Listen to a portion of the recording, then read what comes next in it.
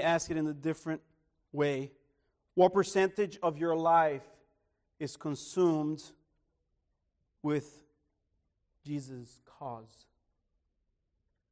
Christians know that this question could only be answered one way. I am completely a Christian. 100% of my life is devoted to Christ. Christianity is not a 9-to-5 job with weekends and holidays. Christianity is not a side hobby that we do in our spare time. Christianity is a whole life commitment. What will it take? It will take everything. Christianity is a mission which encompasses our entire lives. On our text today, we're going to see that some aspects of Christianity, when highlighted, make us uncomfortable. No one prays enough. No one evangelizes enough. Yet we're called to do it. So would you turn today to Colossians 4, 2 through 6. Paul says, continue steadfastly in prayer, being watchful in it with thanksgiving. At the same time, pray also for us, that God may open to us a door for the word, to declare the ministry of Christ, on account of which I am in prison, that I may make it clear, which is how I ought to speak. Walk in wisdom towards outsiders, making the best use of the time. Let your speech always be gracious, seasoned with salt, so that you may know how you ought to answer each person. All of our lives is to be devoted to Christ. The mission encompasses every second. Christianity is a mission, and it encompasses our entire lives. Now, let me just make this clear. No one here lives out their Christian lives perfectly. We all struggle, we all stumble in many ways. And yet, the call is before us. Whenever the subject of evangelism comes up, we think of every time that we did not evangelize. Whenever the subject of prayer is brought up, we think of every time we do not pray. None of us pray enough. None of us evangelize enough. But it is still expected of us to live a constant life of prayer and evangelism. If we had no room to grow in our prayer lives, however, we would either be Jesus or in heaven. And last time I checked, none of us fit either one of those two categories. So, this message is not to impart guilt. This message is instead to encourage and to spur us towards greater faithfulness in the areas of prayer and evangelism. So, our text today will be divided into two sections. We're going to consider in verses 2 through 4 missional prayer. And in verses 5 through 6, we're going to consider missional living. So consider first missional prayer. In verse 2 of our text, Paul says, continue steadfastly in prayer. The life of the believer is characterized by prayer. Prayer is not an add-on. Prayer is not something we resort to when we have no other answer. At times, when faced with difficult situations, some may say, now all we can do is pray. And yet that statement reveals an unbelieving heart, doesn't it? It's an attitude of, when all else fails, pray. This is a passive attitude towards prayer. And yet the picture the Bible paints of prayer is very different. The Bible paints a picture of prayer as a first resource discipline for the Christian. We start with prayer, we continue in prayer, and we'll end with prayer. You know, when I first married my wife, I was surprised that she would pray for random things that I would not normally pray for, like parking spots. Now, when you live in Miami, praying for parking spots is a big deal. And I was thinking, isn't that just too superficial?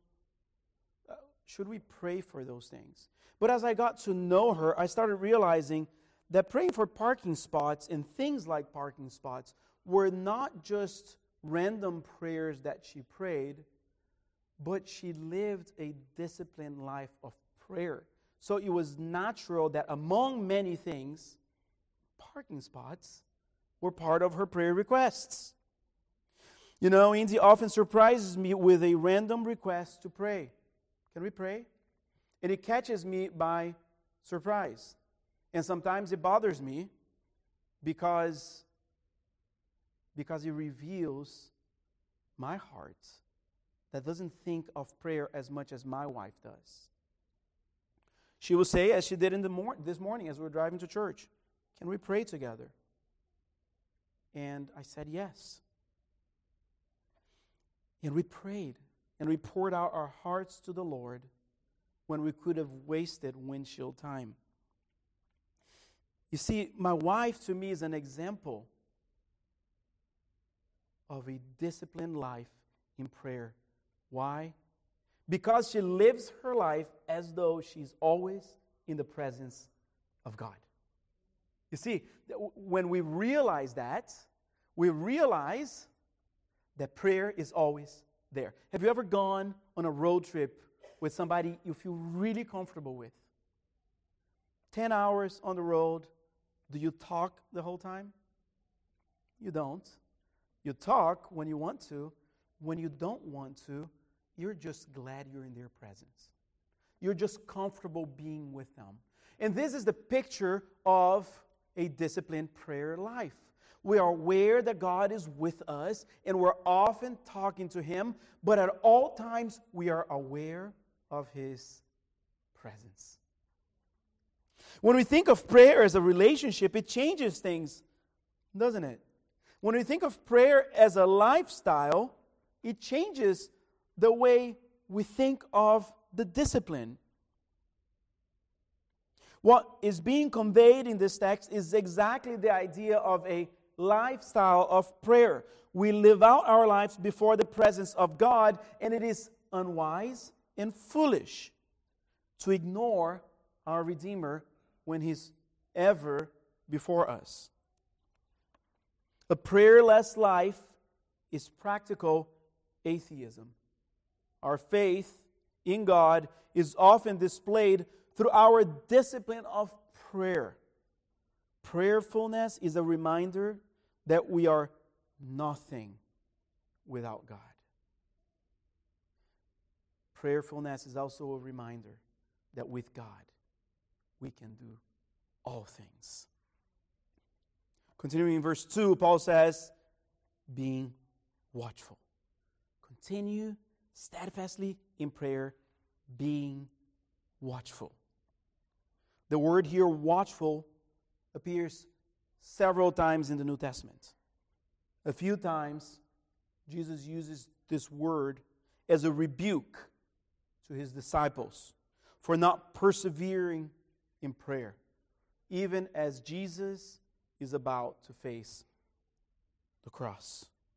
And Jesus does not primarily ask them, his disciples that is, to watchfully pray for him, even though he's about to go to the cross. Instead, he says, Matthew 26:41, watch and pray that you may not enter into temptation.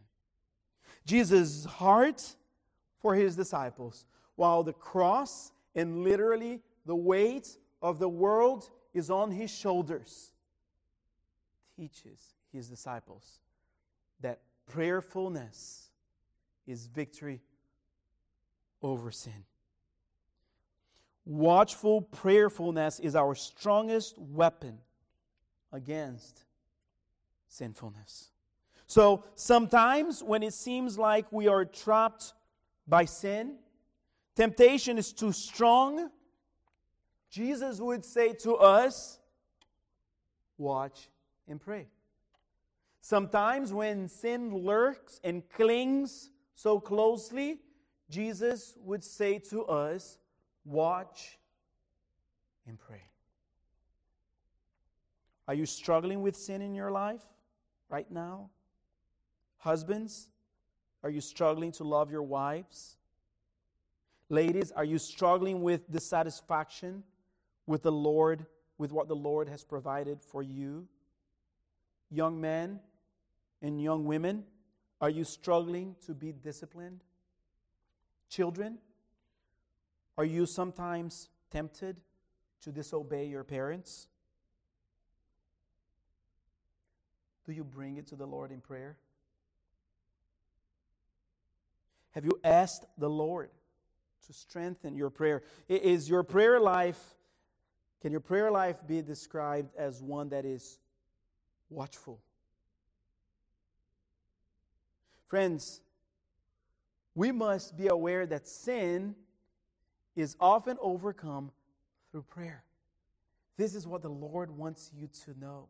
He wants you to have victory over sin. And He has given you the tool to do that. Will you be disciplined in your prayer life? However, the majority of the time that the word be watchful, sometimes also translated as wake up, is used, it is used as a warning for Christians not to become complacent about the end times, the return of Christ. Matthew 25:13, watch, therefore, for you know neither the hour, the day, nor the hour. Luke 12, blessed are those servants whom the master finds awake. Same word here. Find awake when he comes. Revelation 3:3. Remember then what you received and heard. Keep it and repent. If we will not wake up, same word here, I will come like a thief, and you will not know at what hour I will come against you. Revelation 16, behold, I am coming like a thief. Blessed is the one who stays awake, watches, keeping his garments on, that he may not go about naked and be seen exposed. What is this? A picture of not being prepared for Jesus' return. Friends, watchfulness in prayer is preparation for the second coming of Christ. This is an age of prayer. One day we'll speak to Christ face to face. But now we come to Him in prayer. We must wake up every morning watchful, hoping for the second coming of Christ as though it could be today. Sometimes we forget Christ will return, and that's because we're not being watchful. We're not preparing ourselves.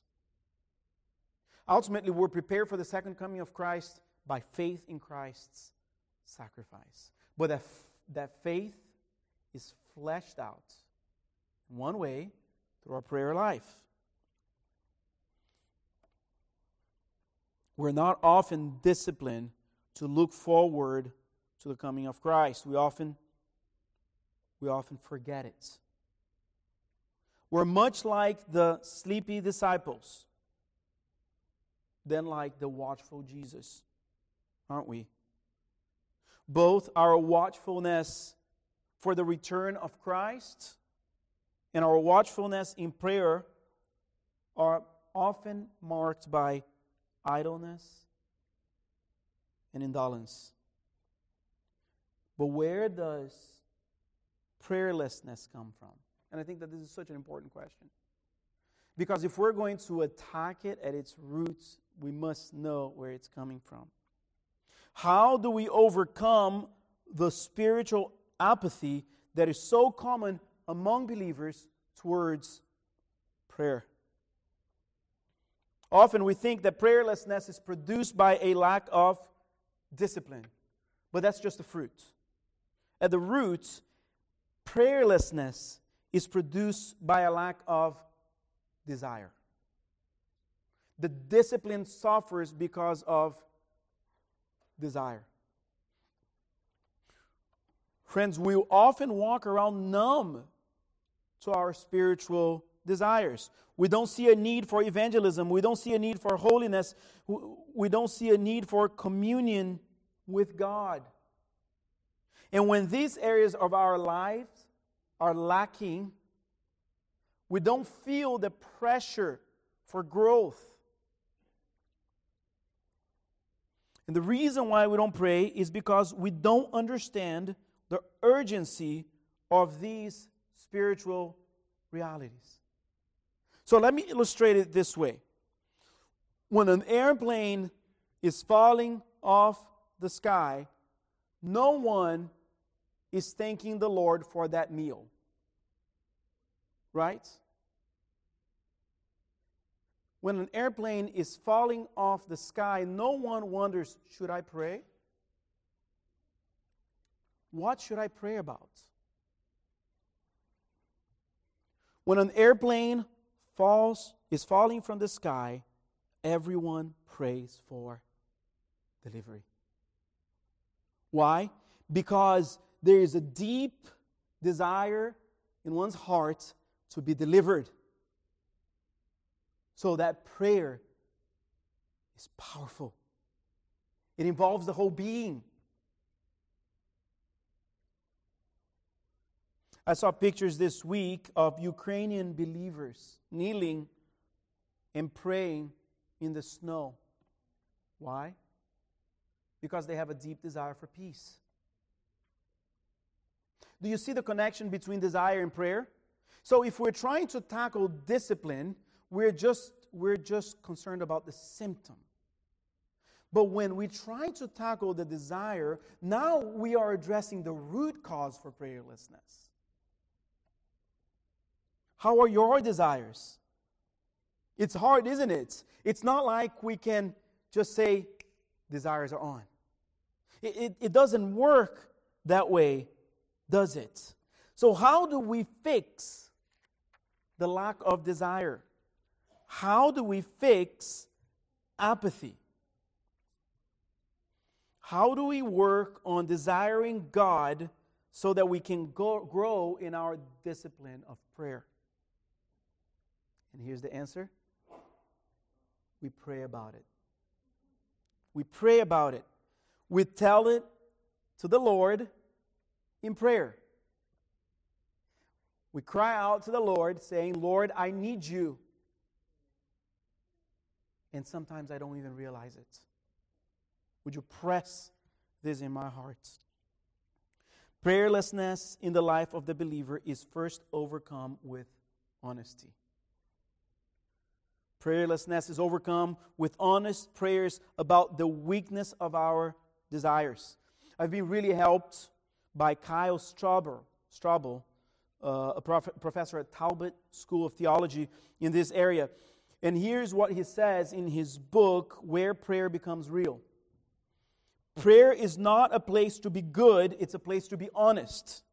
Prayer is not a place to perform, it's a place to be present. Prayer is not a place to be right, it's a place to be known. Prayer is not a place to prove your worth.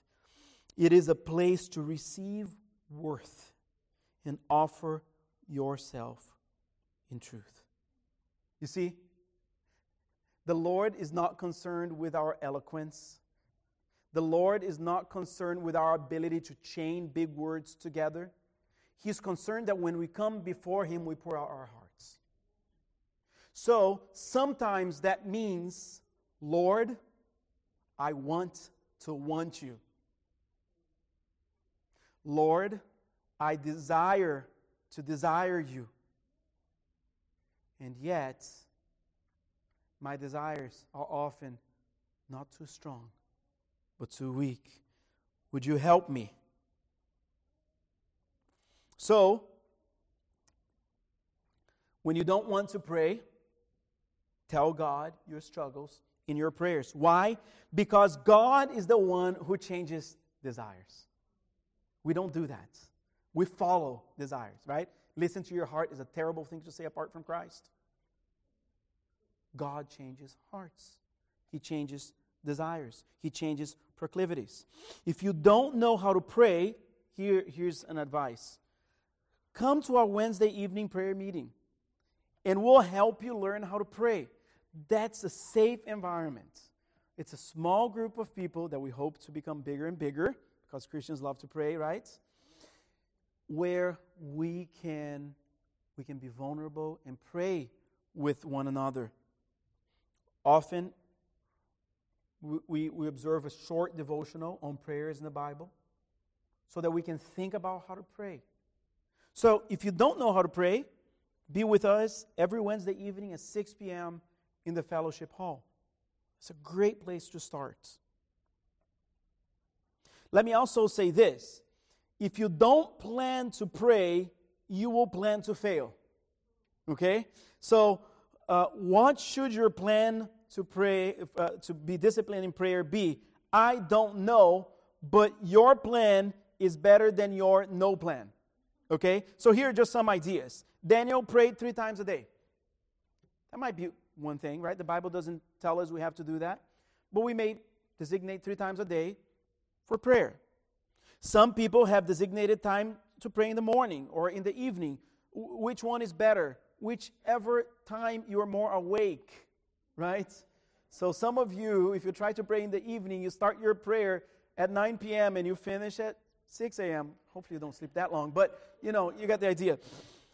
Whenever you are most awake, right? Whenever your brain is fresh. Some people have journals. If that helps you, great. Some people have accountability partners. People that come and ask them, how's your prayer life? So these are just some ideas, but if you don't plan, you fail. So come up with a plan and stick with it.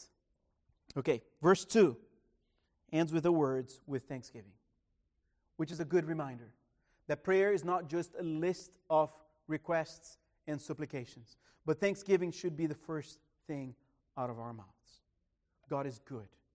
If He answered no requests, but gave us Christ, that's enough. That is enough. So our prayer should be filled with thanksgiving. Now, look at verses 3 and 4. I've been in one verse for this sermon. But we're going to move a little bit faster now, don't worry. Now, look at verses 3 and 4. Paul asks the Colossians for prayer, which is encouraging. Other than the Lord Jesus Christ, Paul is the greatest theologian the church has ever seen. He is the greatest missionary. He is the greatest church planter. And yet, he needs prayer.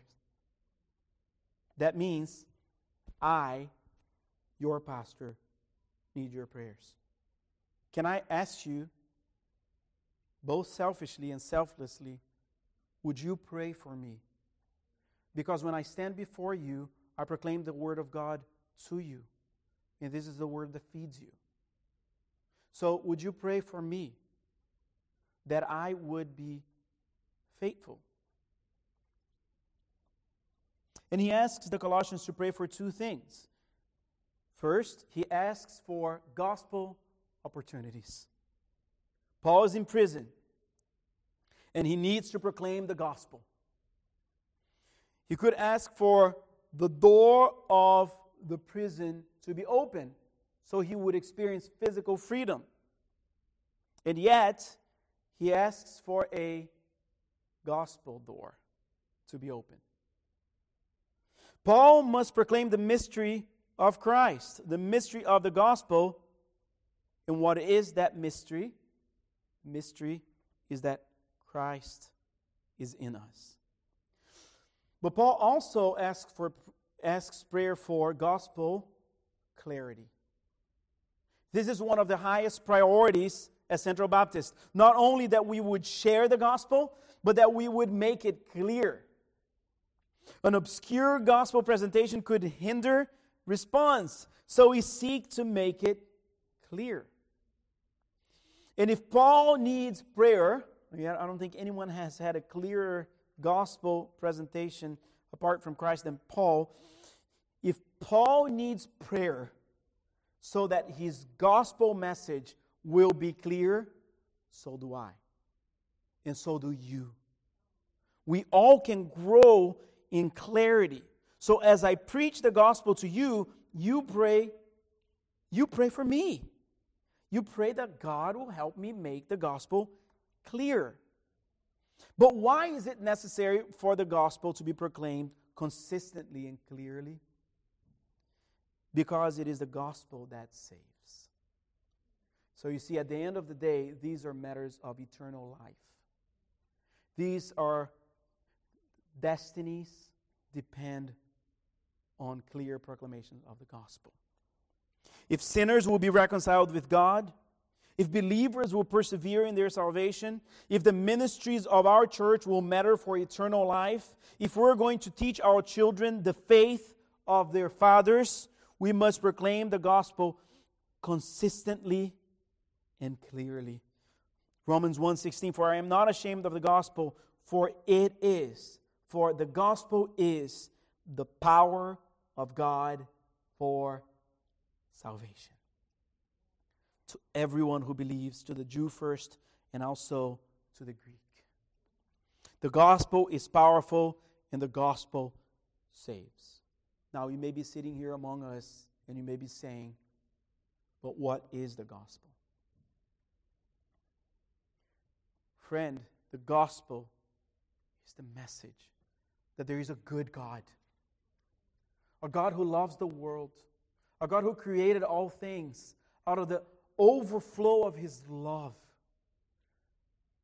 That includes all things created, that includes you. That's good news. We don't live in an aimless universe without purpose. We live in a universe where there is a God, and God is the goal. But this good news is followed by bad news. Early on, our first father, Adam, sinned. He did not trust God. He did not believe God. He was engulfed with pride, and he disobeyed God when he had all things to enjoy. Along with Adam, we have all sinned. That is evidence because we're born selfish. And that is made evident in our lives day in and day out as we choose often ourselves, the world, over God. But remember, God is good. And although our sin against Him should create an eternal separation from Him, God in His mercy bridges that gap through the person of His Son. The Bible says that He is sinless and spotless. He lived a perfect life. And yet He died. He died a guilty man. He died a condemned death. But the condemnation was not His. The condemnation was yours and mine. And God, when He looks at His Son on the cross, He's pleased with that sacrifice. And every drop from the cup of wrath that should be poured on us is instead poured on Christ. That's the gospel. And friends, anyone who will believe that message, who would say, Lord, I have sinned against you, but I believe that Jesus died for me, will with Christ resurrect right now, spiritually. In the future, even your body will be made new. And friends, this is the message that will lead you to heaven. Nothing else will. No amounts of money you give away to the poor. No amount of Bible verses you memorize. No amount of Sunday mornings you go to church. No amount of years you're faithful to your wife. It is only the sacrifice of Christ that will save you from your sin, that will save you from eternal condemnation. And this message must be clear. You've been presented with this message today. It is your responsibility to believe in it, to receive it, and to allow God to change you, your desires, from the inside. We pray that you believe this message. Let us consider now the second aspect of this passage, missional living, in verses 5 and 6. In verse 5, Paul says, walk in wisdom towards outsiders.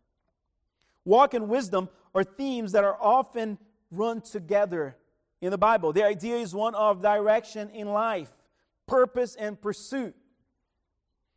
Proverbs 2 verse 7, God stores up sound wisdom for the upright. He is a shield to those who walk in integrity. Friend, we live our lives before a watching world. And the way we live our lives matters. Wisdom is what we're called to display. Why?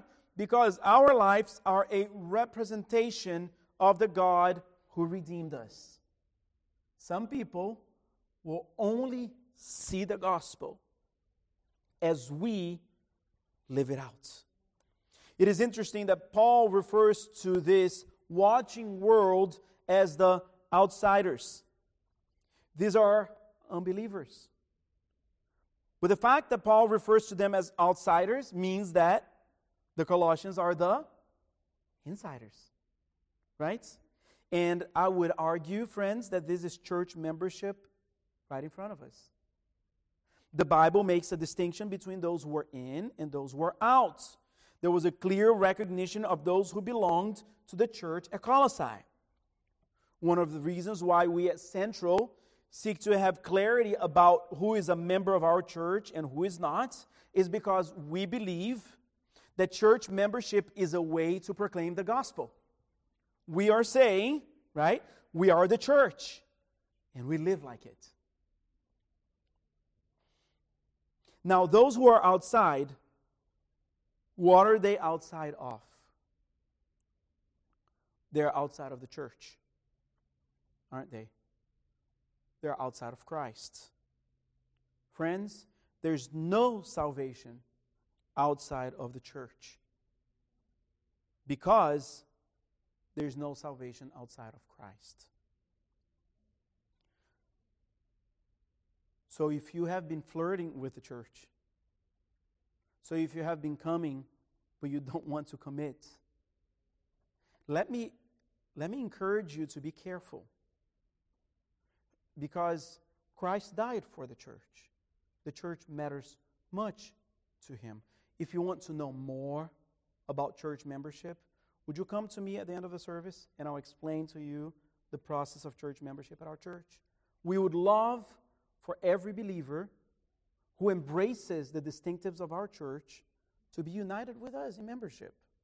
So I'll be glad to talk to you more about this. Remember what we have already seen in Colossians about the relationship between Christ and the church. He is the head of the body, the church.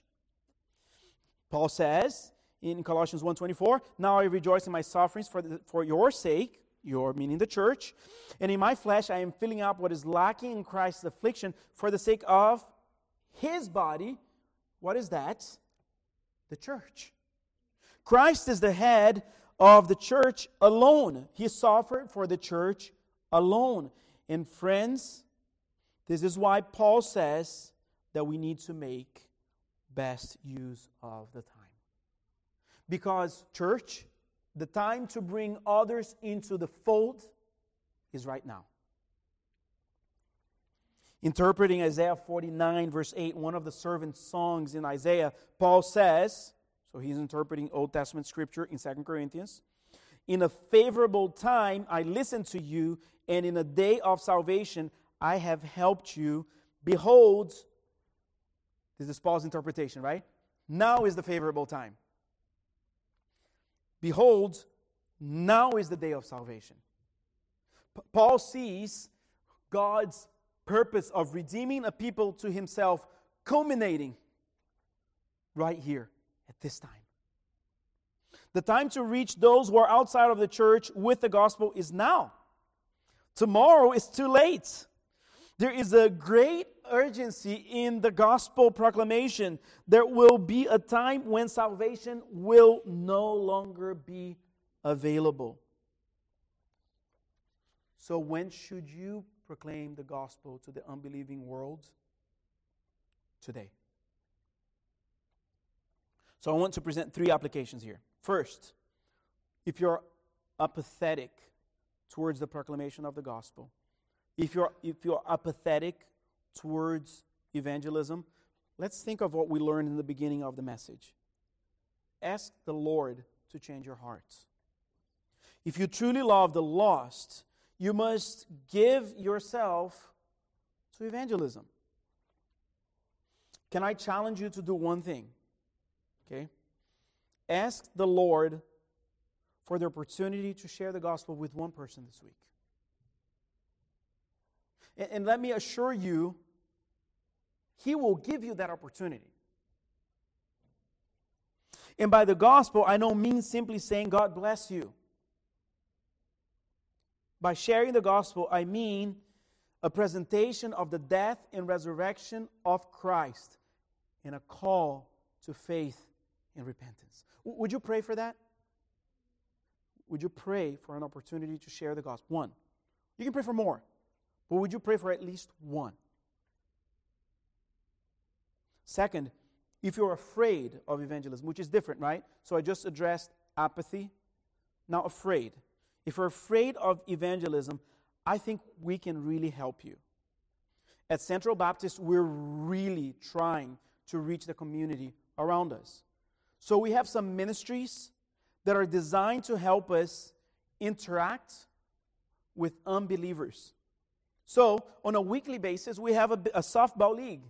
And if you enjoy sports, and if you would like to be in a league and play with fellow believers and unbelievers, and have an opportunity to interact with them and share the gospel with them, you can speak to Gary Togo right here. He'll be glad to tell you about the softball league. I know that because that was the first thing that he told me about when I met him. But I told him, you don't want your pastor to play softball with you. If it was a soccer league, that would be a different issue. So bi-monthly, we have Oasis Moms that meets in this very place. Many women who are believers and many who are not. So there's so many ways you can help. Would you speak to Christina Peterson about an opportunity to help in that ministry so that you can have opportunities to speak the gospel? Monthly, we prepare a meal for FIT students. And we go and we share the gospel with them in different ways, right? We try to do it in ways that will be invited back, right? And that will bring them here. But we do that monthly. If you'd like to be a part of that, you can talk to me. I'll be glad to help you connect with that ministry. Other opportunities. Our children need to hear the gospel. So here's a great way, right? I'll give you this one. Here's a great way for you to overcome your fear of sharing the gospel. You can have at it with my son, okay? I'll let you just have him, okay? And you can just over and over share the gospel with him. And you can do it in English, in Portuguese, and Spanish, and he will understand all 3 of them. But the problem is not just understanding. The problem is embracing. So would you consider serving with our children and sharing the gospel with our children? That is a great opportunity for us to impart the wisdom of Christ. So I addressed if you're apathetic, if you're afraid. But now, third, friend, if you're here with us today and you already understand the gospel, but you refuse to embrace it, you're putting it off. You think you may just have enough time in the future to get things right with God. Let me warn you, that's a dangerous place to be. The gospel is a time-sensitive message. Today is the day of salvation. Tomorrow is not guaranteed. The devil is a devil of many lies. He lies about the Word of God. He lies about the goodness of God. He lies about the power of God. But one of the most deceptive lies the devil whispers in our ears is that we have all the time in the world. We don't. Our lives are like a fleeting breath. We're here today and gone tomorrow. Christ is calling you today. This offer may not be available tomorrow. Do not believe the lies of the devil. Come to Jesus now. Come to Jesus now, because later may be too late. One way that you can do that you can find help in how to do that, is if you just take one of those connection cards and you write in the back a note, okay? I would like to know more about accepting Jesus as my Savior. And if you put that in the offering box in the back, I will call you this week. I'll meet with you this week. And we're going to read the Bible and understand what conversion is, what accepting the gospel means. We'll do that together. I promise you. So don't let this opportunity pass you. Another way you can do this as well is, chances are, if you talk to any member of our church, the members of our church know the gospel. You can talk to anyone. The person that has brought you can help you understand the gospel. The sharing of the gospel is not a pastoral function in the church. It's an every member function. So we are an army of gospel proclaimers that are here to help you. Isaiah 55, 6-7 says, "Seek the Lord while he may be found. Call upon him while he's near. Let the wicked forsake his way, and the unrighteous man his thoughts. Let him return to the Lord, that he may have compassion on him, and to our God, for he will not just pardon, abundantly pardon." Verse 6, Paul moves from the way we should walk to the way we should speak. Friends, mature believers convey the same message through their walk and their speech. Godly speech is characterized by grace, meaning our words should speak of the free gift of God. But godly speech is also to be seasoned with salt. Now, in English, we don't really use this expression, do we? And actually, when we say that someone is salty, we don't mean that they're gentle and gracious at all with their speech, do we? So what does seasoning our speech with salt mean? I think it means we should speak in a pleasant way. Our job is not to insult with our speech, but to present the message of grace in a persuasive way. So yesterday, India and I were looking for a couch, right? And we're interacting with the salesperson. And salespeople are fascinating. I love salespeople because I'm very people-driven, and salespeople have to at least pretend that they are. And so I'm interacting with this guy, and, it's data collection. He wants to get our information. And so here's how he requests our address. "Oh, you just moved to this area, right?" Right. So I just agreed with him, right? And then he says, "Where did you move to?" And I guess he's asking me for my address. So, here's my address, and I just volunteer my address, right? So, junk mail, welcome, right? No restrictions. This guy wanted my information, and he was being smart about it. He was being persuasive. He was being pleasant, right? For what? For money, right? How much greater is our interest when on the other end is not money but souls, right? It's the salvation of a lost soul. So our speech must be flavorful. Our speech must be seasoned with salt. Our speech must be one that people should say, I enjoy talking to this person. Let me hear more. It is true that the gospel is an insulting message. It confronts sinners with their sin, but we can't be insulting ourselves. We are, as Martin Luther would say, beggars who tell other beggars where to find bread. A speech that is seasoned with salt is a speech that is humble, because we understand that grace is a gift, and we are in need of it ourselves. But a speech that is seasoned with salt is also a speech that is winsome, because we represent a God who is winsome himself. There's nothing more winsome than God. So friends, Jesus tells us, you are the salt of the earth. But if your salt has lost its taste, how shall its saltiness be restored? It is no longer good for anything except to be thrown out and trampled under people's feet. So do you see the parallel here? We shine the light of Christ with our speech as we seek to draw people into the gospel by being humble and winsome. You know, this past Monday we had our first FIT outreach, and we may have overstayed ourselves. But the reason why we did that, you know, our dinner started at 6 and we're supposed to be done at 7. We weren't out of there until like 8:30. The reason why we did that is because we wanted to be seasoned with salt in our speech. And we're engaging with the students. And they were saying, well, there's something here that we want to talk about. Though for some reason, I'm drawn to this person. That's what we want to do. We want our speech to work that way. Why? So that we can share the gospel.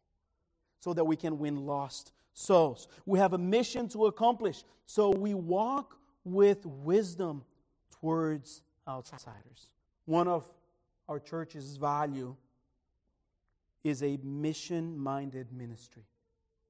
We look for the lost and we go after them.